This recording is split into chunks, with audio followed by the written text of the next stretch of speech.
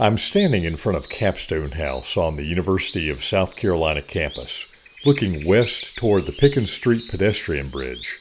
On my right is the close-hit building, and over to the left is Gambrell Hall and the Humanities Classroom building where, as a student more than 40 years ago, I took a lot of classes. If you're not driving a car or operating dangerous equipment right now, I would invite you to close your eyes for a moment and think about some of the places on campus that loom large in your memory. Maybe it was hanging out in the Honeycomb dormitories or going to movies in the Russell House Theater. Maybe it was the long hikes you made from Bates House or Columbia Hall to your morning classes. Now, imagine that all those places never existed. I'm Chris Horn, your host for Remembering the Days, and today we're looking back 80 years ago to a time when a powerful state legislator set into motion a plan to move the university, lock, stock, and barrel, to a new location in Columbia. If his plan had succeeded, all of those campus buildings I just mentioned, and many others, would never have been built. The USC campus would have ended up on the east side of Columbia, several miles from downtown. Well, here's the background. World War II was still raging in fall 1944, but the end was not far off. In less than a year, the United States and its allies would celebrate total victory against Germany and Japan. Meanwhile, Congress had passed the Servicemen's Readjustment Act, better known as the GI Bill, which offered free tuition, books, and a monthly stipend to veterans who wanted to go to college after the war. More than 3,000 soldiers who hailed from South Carolina indicated they would attend USC with their GI Bill benefits. The problem was, USC was not ready for that kind of enrollment boom. Before the war, the university had enrolled only about 2,000 students total, and the campus really wasn't big enough to welcome another 3,000 new students all at once. The prospect of enrolling multitudes of veterans when the war ended was a challenge facing lots of universities back then. There was talk in Congress about providing massive funding to help institutions of higher education build bigger campuses to accommodate the expected surge in enrollment from the GI Bill. This is where the story gets interesting. Saul Blott was a powerful politician who hailed from Barnwell County. He was the Speaker of the South Carolina House of Representatives, and he was a very loyal supporter of USC. He had graduated in 1917 and was serving on the university's Board of Trustees. Blott had gotten wind of the rumors about federal matching funds for colleges to expand their campuses, and he came up with a novel idea. He called it the New and Greater University Plan, and it involved the University of South Carolina vacating its downtown campus, acquiring a 1,200-acre tract of land on the east side of Columbia, and building a brand new campus there. Blott's plan had a big price tag, $12.8 million for more than 40 new buildings, but he reasoned that half of the money would come from the federal government. Blott believed that his beloved University of South Carolina had a golden opportunity to reinvent itself, much like Louisiana State University had done in 1925 when it relocated from downtown Baton Rouge to a new location outside of that city. Blott pushed his fellow trustees at USC to adopt the plan immediately. All but 2 of the 19 members of the board supported Blott's idea, and in December 1944, just a few months before World War II came to an end, the board approved Blott's New and Greater University proposal. The board even hired an architect to begin drafting plans for a new campus. There was at least one fly in the ointment, however. Edgar Brown, who controlled the state's purse strings as chairman of the Senate Finance Committee, was as strong a supporter of Clemson University as Saul Blott was of Carolina. If the plan to build a new USC campus was going to succeed, Brown's support was needed. Therein lay another challenge. USC's popular president, J. Ryan McKissick, had died unexpectedly just a few months earlier. What the university needed right away was a new president with close ties to the political establishment in South Carolina and the federal government, someone who could advocate strongly for this bold plan to remake the university. Saul Blott was on USC's presidential search committee, and he had another interesting idea. He suggested that the university hire as its next president a retired Navy Rear Admiral named Norman Smith. Smith had overseen construction of several major Navy bases and had been the Navy's chief civil engineer before retiring in 1938. He obviously knew how to take on large construction projects. Now the story takes an intriguing turn. Norman Smith was the brother of Winchester Smith, a state legislator who was part of the so-called Barnwell Ring of politicians who held enormous sway in state politics. None other than Saul Blott and Edgar Brown were the other members of the Barnwell Ring.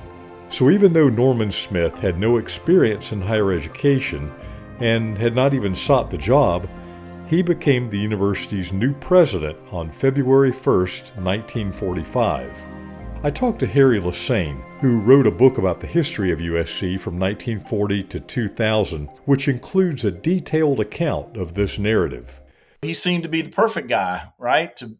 Chief civil engineer in the Navy, would understand procurement and how to build big things and get them done quickly and all that. In any case, they set up Norman Smith as president with the task of executing this plan that Saul Blott was in the midst of hatching at the time. Harry says that Saul Blott's plan for relocating the university began to unravel not long after it was unveiled. So it was approved by the Board of Trustees without a lot of public discussion. It was just kind of sprung on people. And I think that was a strategic mistake. And I think Blott probably overstated the amount of support that he was getting from other legislators and important political people in the state. When he first presented it, he said that he had the support of the governor and of Edgar Brown and other influential people in the legislature. Well, it turns out when it became a political hot potato, that those people all backed off. Understandably, the most immediate response by many people was, how dare you leave the Horseshoe, the heart of the old campus where the old traditions, and there was a lot of discussion about that and how could the university, walk away from that and just sell off those buildings and it become, more part of Columbia. Most Carolina students and alumni were not at all enamored with the idea of losing their beloved campus. One student, W. Perry Brandenburg, penned a poem of protest, which was published in a major newspaper. Here's one verse from his poetic diatribe.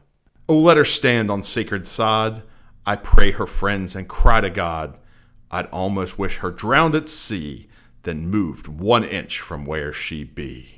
Two of USC's trustees had voted against the plan, and they suggested that federal matching funds could be better used by improving and expanding Carolina's existing campus rather than creating a new one. Soon, other colleges in the state jumped on the bandwagon and started advocating for their own expansion plans. The legislative path became much more difficult when the other colleges decided that they probably ought to come up with their own package for this same problem of dealing with the veterans that were going to be coming. And so all the other state colleges came in with their own plans, and it costs ballooned, and then the political support evaporated, and ultimately nothing became of it. The legislature didn't appropriate any money at all for any of the campuses to deal with the impending veterans coming to campus, nor did the federal government ever pass this matching funding that was originally proposed. So just months after it was proposed, the new and greater university plan for relocating USC's campus simply died on the vine.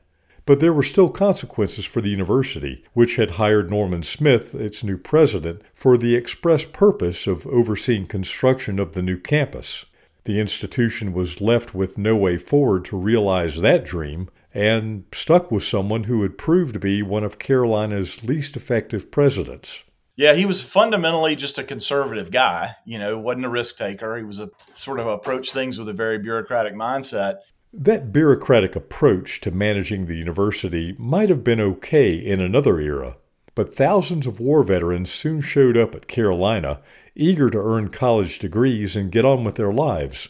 They encountered a stodgy president who seemed indifferent to their pleas to keep the university on the fast-track schedule it had adopted during the war that would have helped them graduate faster. as soon as the veterans came back from the war, it was a new day. And really, Norman Smith and his relationship with the veterans was the embodiment of that that struggle between the new South Carolina and the old. It really struck me when I did the interviews for my book. I interviewed Fritz Hollings and John Carl West and Bob McNair, all of whom had fought in World War II and then come back to the university and were ready to take on the world. They were ready to change things, bring South Carolina into a new era. Their first run-in with, the old, staid, conservative South Carolina was at University of South Carolina through Norman Smith, who was not interested in doing much. And they nicknamed him Snuffy Smith. And all three of those guys that I just mentioned talked about Snuffy Smith, not in a kind way, I don't think. Smith's tense relationship with students, especially the veterans, continued for several years. They booed Smith at a football game and hung him in effigy on campus. Several veterans were elected to the legislature while they were still students, and there they criticized Smith's ability to lead the university. In 1952, 7 years after he had been appointed president, Smith retired and was succeeded by Donald Russell, who led the university in a new direction and won over the hearts of its students. How Donald Russell reinvigorated the university after the Norman Smith era is a story for another day. For now, we can only ponder what might have been if Saul Blott's plans had succeeded all those years ago. Kind of makes me want to take a stroll across the Horseshoe and be glad that the university stayed right where it is. Well, that's all for this episode. In the next Remembering the Days, I want you to get in your car, come to campus, and look for a parking space. Just kidding. We're going to look back at the history of parking and student transportation on campus, and I promise you won't end up with a parking citation. Until next time, I'm Chris Horn, forever to thee.